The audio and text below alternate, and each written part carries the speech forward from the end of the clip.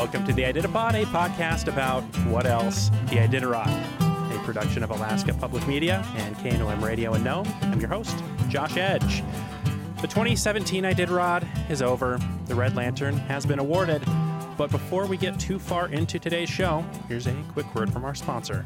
Alyeska Pipeline Service Company, celebrating 40 years of fueling the 49th state, is proud to support Iditarod coverage on Alaska Public Media.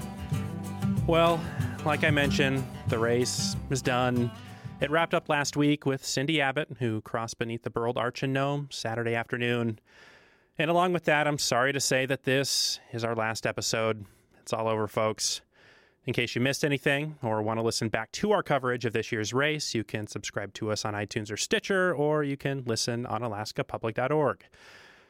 As promised, our two trail reporters are back in Anchorage, and for the first time in weeks, we are actually back in the studio, all three of us together. Hello.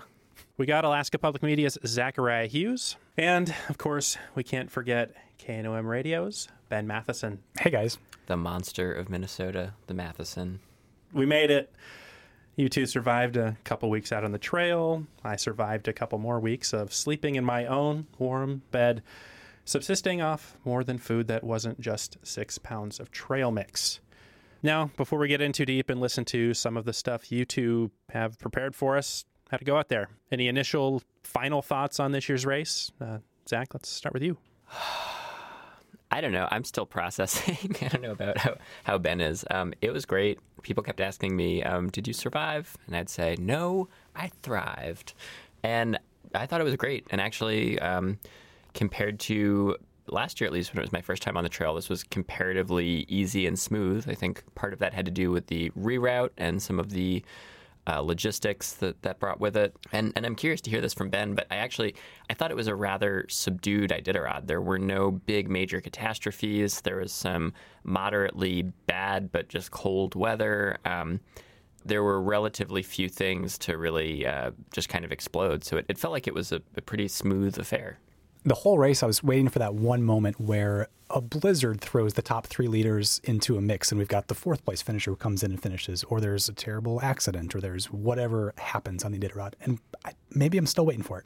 Yeah, there were an abnormally high number of dog deaths this year. You can count it as 4 or 5, depending on how you're grouping sort of accidents, and that's much higher than in recent years that we've seen. But there were no big scandals about how they occurred or how they were handled, and all things considered, it was a very kind of smooth, speedy race. And how about coverage? Was it as smooth and speedy as the race apparently was? I don't think I missed any major deadlines, and that was kind of one of the things I was thinking about quite a bit is how do I get Wi-Fi, how do I get interviews, and how does this all come together? So I don't think I've missed those. I thought it was great. Yeah, it was a pleasure working with Ben. We were trying this new podcast, but it worked really well. I didn't get sick. We didn't miss deadlines. It went great. And I should say, like, some of our colleagues at other media operations had rather major snafus with planes and being able to get around. And thankfully, we kind of got skipped over on that bad luck. So I feel really lucky. Still waiting for that bad luck to hit. You're gonna run into a moose on your bike ride home. That almost happened downtown a couple days ago. Yeah, the real risk is when you get back to town. So let's get into some tape. As we mentioned several times throughout the race, throughout this podcast, when we do stories for radio, a lot of stuff gets left on the cutting room floor. And even though in this podcast we are able to include a lot more of that content, some pretty interesting stuff still managed to slip under the radar. Ben, let's start with you. You had a few segments for us to listen to, right? The metaphor I'm going to use is this is stuff that I put into my return bag from the checkpoints that I wanted to bring back. When I was in Huslia, I got a chance to speak with Jody Bailey, and it took a little bit. I had to wait a while. She was doing chores. I know she turned down one TV interview in the meantime, and I know she wanted something slightly interesting. Fortunately, Zach had asked Jody before the race about her objective for the race, and she said to practice gratitude. So midway through the race, she's survived 40, 50 below temperatures and was taking her 24-hour break. And I asked her how she's experienced that gratitude along the way. I was running into Huslia this morning, and I left Galena yesterday evening, got to see the sun set, And then I did my run. I camped out on the trail on the way here. And as I was coming in this morning, there's a part where you're running through some birch trees on some beautiful trail. And there was a strip of red starting to appear where the sun was rising. And I couldn't help but think to myself how spectacular it was to be out from sunset to sunrise with the dogs, especially because one of my most favorite times of day is when the day and night do battle for real estate in the sky. I think the colors are just spectacular, and I love watching the day turn to night and vice versa. So that would be the most recent example I've had is running in this morning and just thinking, wow, how wonderful it was that I got to enjoy this at both ends. That really reminds me of what Zach said, I think, and maybe it was our last episode together here before Zach and Ben went out on the trail talking about, what he was thankful for, what he was most looking forward to. It was strangely reminiscent of what he said. I could never be as poetic as Jody Bailey, though, with, night and day doing battle in the sky. I think that's so beautiful. What else you got in your return bag, Matheson? As much as mushers can be poetic at moments and really bring some of these extraordinary experiences to us, the listener, they can also be utterly practical. And when I spoke with Dallas Seavey in Unalakleet, Dallas has a tendency to sometimes go into explainer mode, where he'll explain some small dimension of mushing in great detail. I noticed that his dogs were showing a little bit of diarrhea, and I asked him about that. Did you guys run across any diarrhea on the trail? What do you mean by run across it? I'm looking at dogs' tails a little bit here. Yeah, I mean, you have some of that. It really depends. And sometimes it's not necessarily always a bad thing either.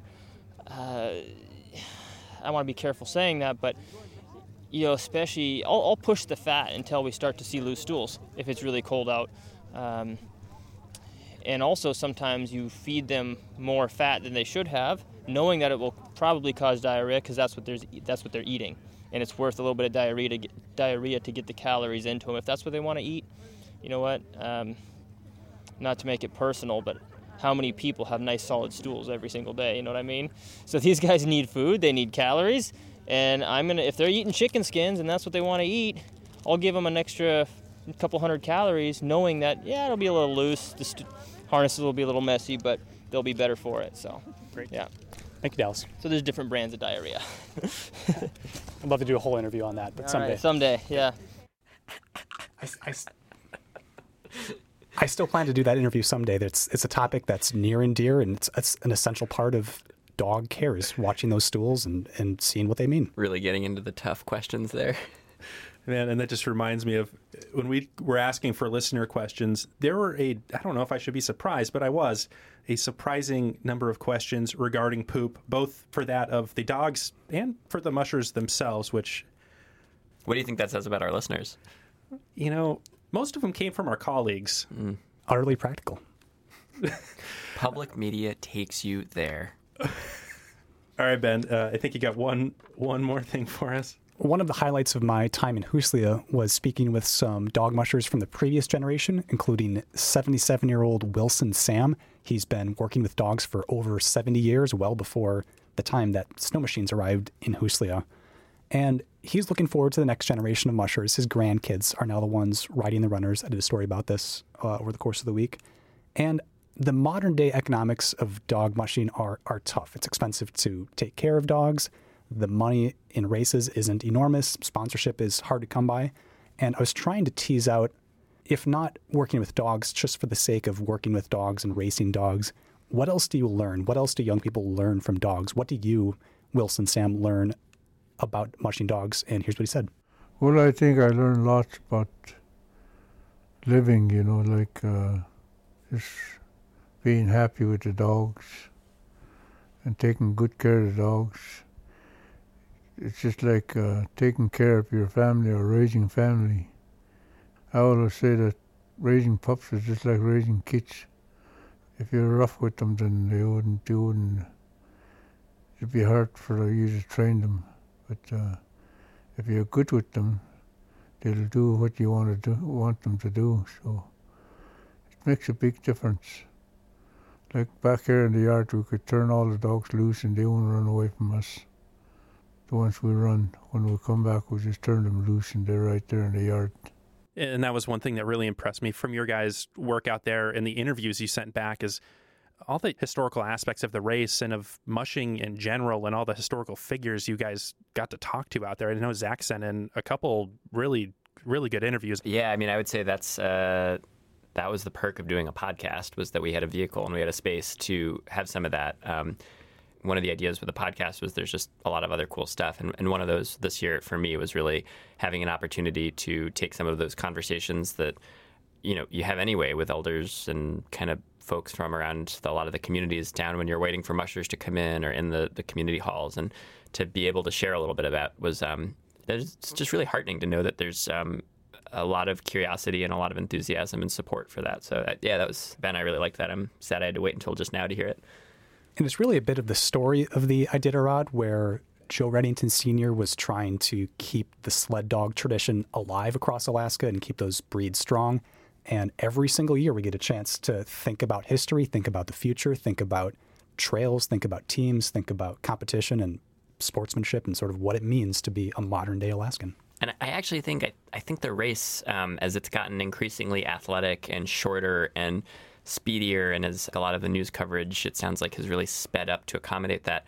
I think that's kind of lost in a lot of ways. I think we focus a little too much on this race for number one, and not as much about all the logistics and the interest and the intrigue and the passion that keeps the event at large really feasible. So we covered a lot of ground over the course of these last few weeks about mushing and about Iditarod, but one thing we never really got to is once all those mushers, once all those dogs, and the thousands of other people that are up there to watch, once everybody is in Nome, what happens?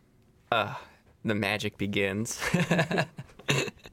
I forget if we've talked about this. Both Ben and I got our starts in radio in Alaska in Nome, and so I feel like I won't speak for Ben, but I was just so happy when I got to Nome from White Mountain at the end of the race. And part of it is just Nome is just such a fantastic and wonderful community. And during Iditarod, there's plenty of weird and sordid stuff, but it also really comes alive, and it's just wonderful. I could babble on and on about it. But there's also this really weird thing where this town of like 3,700 people becomes a, almost like this spring break destination of the high north. And mushers are kind of rolling in consistently, and once they pass over the Burled Arch, they get led down about a block to a dog parking lot behind this little building in town, sort of squeezed down by the sea ice towards the port. And as it goes on and on and on, there's just hundreds and hundreds and hundreds of sled dogs that are kept out there. And mushers stay with host families, people who volunteer to put them up. A lot of mushers will stay with the same person year after year after year. And there's sort of, imagine coming in Tuesday or Wednesday when you're one of the top of the pack, and then all the time you have to kill until the musher banquet on Sunday. You've just come off this really extreme days-long race, and then suddenly you've got all this free time and just have to kind of go check on your dog every 4 or 5 hours. And Nome is small enough that everyone's kind of showing up to the same events. So you get reality TV show stars showing up at the same time as, Jeff King and Ali Zirkle came into the coffee shop one day when I was getting coffee. So everyone's in the same spot. Yeah, it's kind of weird to be like walking around to get your own lunch, and then sitting next to you are these people that you've been like dying to talk to and report on for the last 2 weeks. So at once it feels very, the opposite of celebrity is happening around there. The other thing that happens is there's all these events, and some of them are well known and kind of tawdry. Everybody asks, "Oh, did you go to the wet buns contest while you were there?" And I was like, "No, because that happens on Monday, and I was in Unalakleet." And there's a lot of stuff like that. But then there's also a lot of just like weird, beautiful, folksy, crafty, interesting things. You get open mic nights. I've seen Conway CV perform multiple times at open mic nights in the past. Somehow Hobo Jim is everywhere. The Bard of Alaska, just kind of singing his songs to whomever may come. You get the air raid sirens going off every few minutes to signal that the musher's coming into town. There's a craft fair where there's like some of the most beautiful art that you'll ever see coming out of Alaska, and it's just set up in a church, and people are more than willing to let you try stuff on and talk about where it came from. And I also, funnily enough, came away with a short radio package about all the weird stuff that happens around Nome when you're up there. All right, no photos. In the very back of a long, crowded bar, an MC auctions off all kinds of random swag branded with liquor company logos. All right, we have a Budweiser poker set. Bidding starts at $15, and the MC is able to work it up a little bit higher. The whole auction lasts a while, and the point is to raise money for an annual event inside the Polar Bar, the Make Your Own Bikini Contest. A handful of contestants walk out of a back room, off a small stage, and down an improvised runway past the crowd. The outfits range from the haphazardly last minute to the impressively inventive. Ace in the hole! There's a dress made of playing cards, a bra fashioned out of 2 red king crabs, and the winning contestant sports a 2-piece ensemble from some kind of pelt. All right, let's go and beat Iditarod. The contest is like a lot of Iditarod Week in Nome, a mix of sordid and scandalous with crafty and community-minded. Visitors pour in to this Bering seaside hub of just under 4,000 people for a kind of subarctic spring break, a Cancun of the North. Restaurants, bars, and seemingly every spare bedroom are filled. Schools across the region are on vacation, allowing for athletes and families to travel in on discounted flights from surrounding communities for a big basketball tournament. Some of the annual nighttime events are known for racy debauchery, like the Wet Buns contest. Others are grittier, like the arm wrestling tournament at Breaker's Bar, where 2 years ago, Ali Zirkle broke another competitor's arm. This year, Tara Cicatello, a handler who competed, says a similar thing happened in the women's middleweight contest, although not with Zirkle. As soon as they start to wrestle again, you just hear this popping noise, and the whole room goes silent. It was like a gunshot. And then we look, and the woman's arm is just hanging. Beyond the bars, beneath the season's expanding daylight, the region's unique culture and history are on full display. Snow machiners race along the sea ice to check crab pots. Rugged literary types listen to the poems of Robert Service, read aloud in a convention center. This year, the new Carrie M. McLean Museum, which opened just a few months ago, gave tours to more than 100 people by week's end. One of the favorite pieces in this case is this engraved ivory drill bow at the top. It's called a Patixiac in Bering Strait in Nupiaq. Amy Phillips-Chan is the museum's director, and we're standing in front of old tools etched with scenes of walrus, whale, and seal harvests. Drill bows are really fascinating objects because Inupiaq was primarily a spoken language. So the older drill bows that were used and passed down among carvers were actually used as kind of mnemonic devices to record and then pass on oral traditions and stories. As the museum tour winds down, a crowd fills the library next door to listen to a talk by Iditarod champion Martin Boozer. Not far away, behind the snow dump, unrelenting wind is whipping up a ground storm around a bunch of sled dogs. It is really bad weather. These aren't Iditarod dogs. They belong to local mushers who are clipping 3-dog teams to little sleds for the Nome Kennel Club's Businessman's Race. For a $150 entry fee, amateurs essentially hire someone else's dog team to race a 3-mile loop. Ducking behind a truck for cover from the wind, Kirsten Bay says the 110-year-old Kennel Club aims to keep alive traditions of mushing, which most years includes putting on the Businessman's Race. It's totally fun and sport. It's to give people an opportunity to be a dog musher, to run a little team a few miles around a course and see what it's like. As the tiny teams take off, they're quickly swallowed by the murky swirl of snow. Spectators and supporters huddle by trucks in the parking lot, while just a few blocks away, back of the pack Iditarodders keep arriving under Front Street's Burled Arch. In Nome, I'm Zachariah Hughes. All right. Now, Zach, I know you've been working on something else you've been rather secretive about since you've been back in the office this week.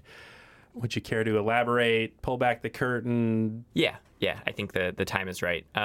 So even though we're out at a lot of, remote checkpoints and stuff like that, we're still online, Ben and I, checking email, checking social media. And one of the things on Twitter that was a big mainstay for me this time around was Iditarod. This was an account, a parody account of the president. And, all politics aside, it would really kind of was just esoterica and jokes about the Iditarod made in the voice of the president over Twitter. And I have a couple of my favorites. I asked you guys for some of your favorites. Why don't we just read some of the Iditarod tweets that we were most fond of. Still more alternative Iditarod facts. Iditarod is an Athabascan word meaning fake news. Hashtag make Iditarod great again, MIGA. Your Leifsep Olsson is my favorite musher, named after a Johnny Cash album recorded live in a Norwegian prison. Make Iditarod great again. One of my favorites was By My Executive Order, Who Let the Dogs Out is the new national anthem. It's much easier to sing. Mayor of Nome is a cabinet position. You can barter for drinks at the Board of Trade. Seth Barnes is my favorite Iditarod musher, named after structures that can be built by Amish in one afternoon. MIGA. Roger Lee scratched in Shaktoolik to return to his day job, playing bass for Rush. Iditarod checkpoint of Manly Hot Springs was named after me. This is my favorite. Alan Eichens is my favorite Iditarod musher, named after a morning zoo DJ from Akron. They're like so weirdly specific, and obviously it was somebody that knew the Iditarod really, really, really well, but also that knew politics really well. And did you guys ever wonder who it was? I wondered a little bit. Well, you guys, I found out who Iditarod is. Josh, pull up the audio file, Golden Goose.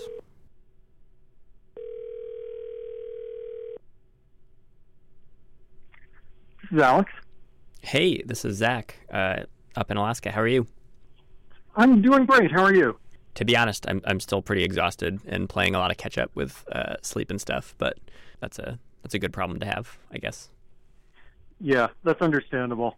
To just start out, can you just introduce yourself and say who you are and what you do, and just, how you're a little bit of an Iditarod expert? Sure. My name is Alex Stein. I am a screenwriter, documentary filmmaker, and storyteller. I live in Los Angeles, California. I have been a huge Iditarod fan for about 15 years, going back to the Robert Sorley Team Norway days. I had the idea that someone needed to be making a documentary about the race, focusing on stuff other than the actual competition. And that seemed like such an obvious idea to me that I assumed someone else must be doing it. So I didn't do anything about it for a couple of years.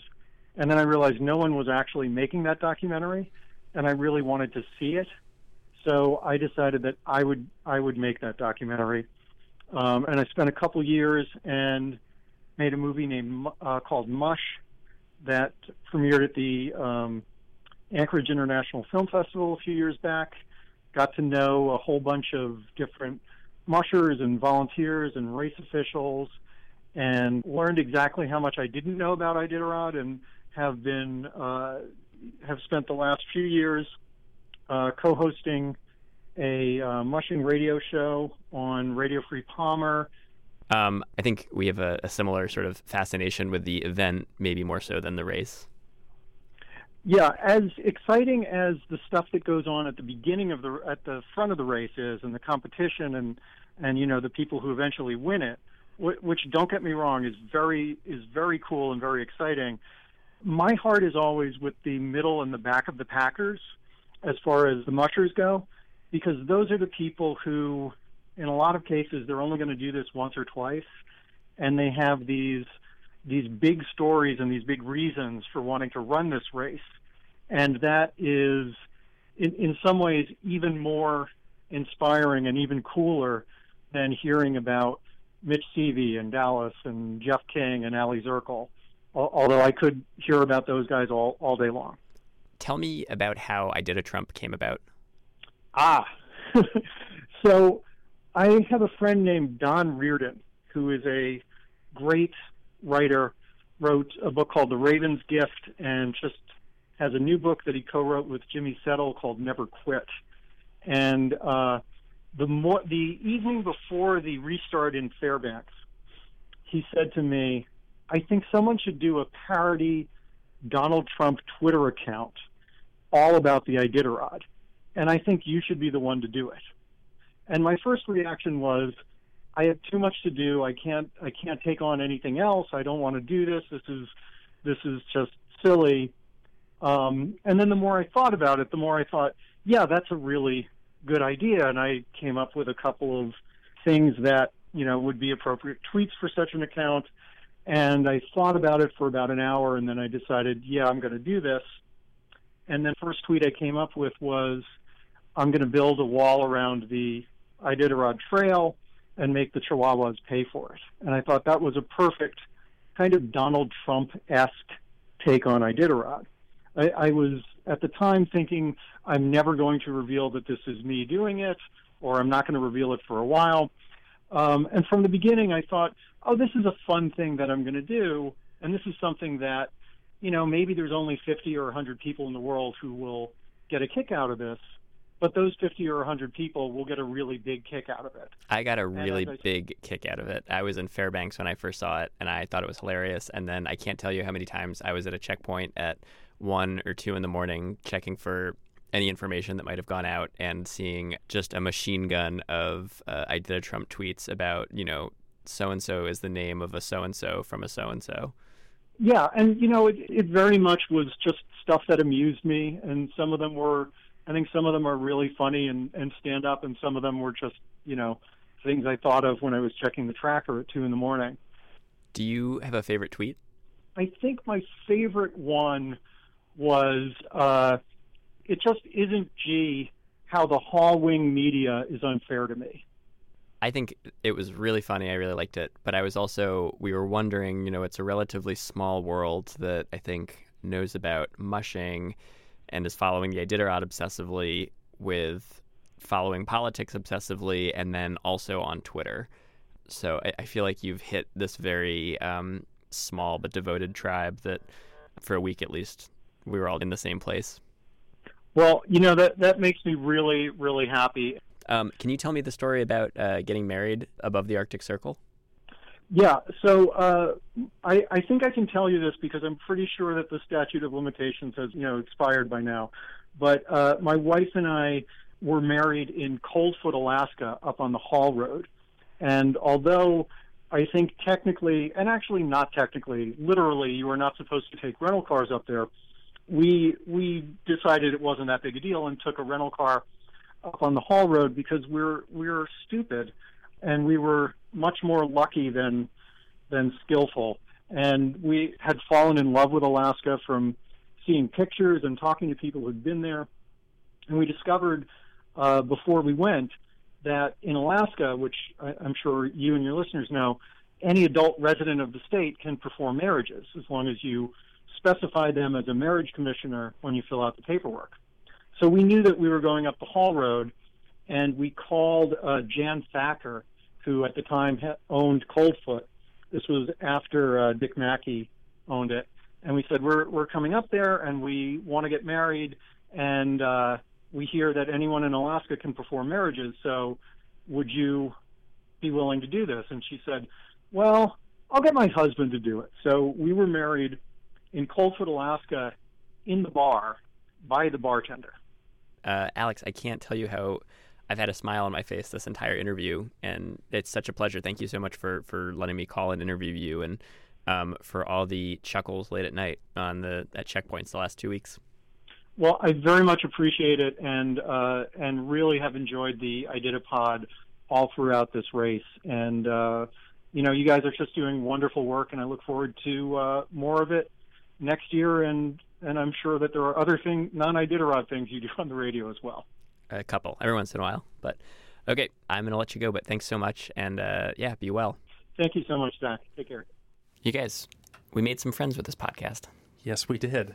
Quite a few. Friends in Coldfoot. I never would have expected. Well, he lives in Los Angeles, California now. Friends in Coldfoot. I never would have guessed California. I was sure that Idina Trump was in Alaska. In fact, I was very sure who it was, but wrong. Very wrong. Care to share who you're... No. How about you, Josh? You weren't on the trail, but you're still keeping tabs at everything. What's sticking with you? What are you coming away with this with?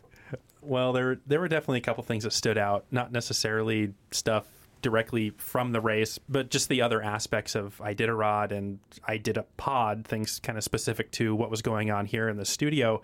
I pulled some tape. Some of it you've heard, some of it you haven't. Here's the first two kind of rapid fire. We've dreamed of being the bacon checkpoint. I have done some experimenting with this in my few free moments in some past Iditarods. I think we would need some sort of bacon corporate sponsorship from one of the major bacon manufacturers, because we're not just talking about the standard ration of bacon that Iditarod ships out here as part of the human food. I'm talking, like pallets of bacon prepared in a variety of ways, in sandwich form, just straight up bacon, super deep fried bacon like North Pole explorers might take, like the real high calorie stuff. I want a variety of bacon, a cavalcade of bacon. And how could you forget? This is a reporter's notebook called Snack Attack with Zach and Ben Matheson. So you probably noticed they're kind of along the same line, food. And I have to say, I think cavalcade of bacon is probably the best phrase that I heard in all of the hours of tape that I listened to over the last few weeks. Definitely like a good indie rock band name circa like 2005. It's like avalanche or like tsunami of bacon. But like it's not. It's a cavalcade. And anybody who is that passionate about bacon, that's someone I can get behind. Tim Bodoni in Galena is just the best. Thank you, Tim Bodoni, for all you do and all you are, and for letting me sleep on the floor of the KIYU radio station twice. And the other thing that really stood out just from putting this podcast together is just how far-reaching the Iditarod really is. Early on in the podcast here, in like the first couple days of the race, there was a fourth grade teacher in Wisconsin that reached out to us three, I think, at Iditarod. She'd been listening to it. Her class was putting together their own podcast, which is actually longer running than this one. Her name is Felicity Treptow. Her class's podcast is called Iditarod. And I thought we had a good one with Iditarod, but it just doesn't. You just can't. No, nothing tops Iditarod. Shout out to all the fourth graders in Wisconsin who have contributed to Iditarod. I wish that my fourth grade class would have done an in-depth unit on Iditarod. I'm just jealous. And some of the stuff they were getting into sound like very, very Matheson stuff, numbers, analytical stuff that I wouldn't even. Ben Matheson is himself just one big number. He's number one. Anyways, I talked to her for about 45 minutes on the phone here. Only maybe like 3 or 4 minutes of that even made it into that episode of the podcast. I just couldn't get over just how stoked she was about the race, our podcast, and just her experience with everybody she dealt with up in Alaska, whether it's, us, reporters or mushers or whoever. Here's just a quick piece of audio about that. All my contacts with anyone in Alaska, I've been so impressed with just how genuine and kind everyone has been, and the mushers themselves. I mean, they're great role models. I don't have to worry about airing an interview with a musher in front of my students. I also think the event just is such a demonstration of grit and perseverance, which is something we talk about all the time in here, how important that is, as well as that whole team aspect, working together, whether it's the dogs who are working together or, the mushers or whatever. So I just feel like there's just value in that event. I'm just glad we were all able to apparently behave ourselves. There's a segment on NPR Politics, the podcast, which we got some help really early on from their producer, Brent, over there, who gave us some tips. But they have a segment called Can't Let It Go, where everybody, shares one thing that just is kind of stuck with them from the week. And I thought it would be fun if we went around and did a Can't Let It Go. I did a Rod. I'll go first since I sprung this on you guys. After the race was over, Hugh Neff, who, you'll remember from some episodes, Ben interviewed him. Hugh Neff got married on the sea ice, and the wedding was officiated by Nome's very wonderful and eccentric mayor, Richard Benville. So that's what I can't let go. It's a little bit like peak Iditarod, peak Nome right there. Yeah, he was wearing, I believe, a sealskin vest in the pictures that I saw. All right. You got one? I'm so glad that we're introducing a new recurring segment in our last episode. I can't let go of the fact that while we're trying to get some closure and some decompression, these Iditarod mushers live and breathe and think dogs 24/7. Some guys live in wall tents, live in yurts, and training's underway. There's race schedules that are being written right now for the 2018 race. It's a full-on 100% mental and physical commitment. And kind of like the tape that I pulled, the thing I can't let go of is not so much race related, is that we actually pulled this off. Honestly, I was coming into this week like talking very confidently to our boss, like, yeah, we can do this. No problem. No big deal. We've got this. We'll do all our regular stuff. Not an issue. Yes, and then Zach and Ben left, I was here on my own in the morning, no idea what was going on and how I was going to make this work. But here we are, 2 weeks later. We're all still here. We didn't just survive, we thrived, you guys. I had no doubts. I knew it would come together. I think they made one of us. I just feel an incredible debt of gratitude to so many people. I mean, everybody that helped us along the way and let us crash on their couches and floors and gave us food and helped us, and our bosses for letting us try this and pull it off, and everybody at Alaska Public Media and KNOM who really had our backs and put in extra work to make sure that this could happen, but also to all of the people who sent in questions, who sent us unsolicited emails. It was really wonderful to be able to feel like people were hearing this and benefiting from it. And so I just feel a huge debt of gratitude to the people that went out of their way to show us some appreciation. I was super excited to be able to tap into the knowledge from reporters past. Thank you so much to my friends and mentors, Lorelei Ivanov, Matthew Smith, Emily Schwing, Paul Korchin, and thank you, Libby Casey, for responding to my email.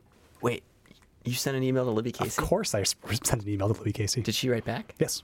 What'd she say? We were trying to figure out the southern route logistics, and it was kind of a moot point. Well, guys, I think that about wraps it up. Thanks so much, guys, for joining me. And as Zach said, thanks to all of you who have been listening to us over the last few weeks, really over the last couple of months at this point, especially for those who took the time to send us your questions. You really helped take the show to that next level. We weren't really sure if it was going to work when we were started asking for questions, but you far exceeded our expectations coming into it. It's been awesome. I know from our end, it's been a lot of fun to put together. So if you have been joining us throughout the race, we'd really appreciate it if you take the time to either leave a review on iTunes or just shoot us an email at iditarod@alaskapublic.org and just let us know what you thought of the podcast. Our theme music is by the band Sassafras. And one last time, I'm Josh Edge. Goodbye. Goodbye. Goodbye. Josh. Hey, Josh. Hey, Josh. Pick up your phone. Pick up the phone, Josh. I think I still have that voicemail on my phone. Yeah. Josh. It's like, gotta go to sleep for 15 minutes and... Hey, Josh. Hey, Josh. And then I call you back, and that's all I get for about the first 45 seconds of the phone call. I'm like, what do you want?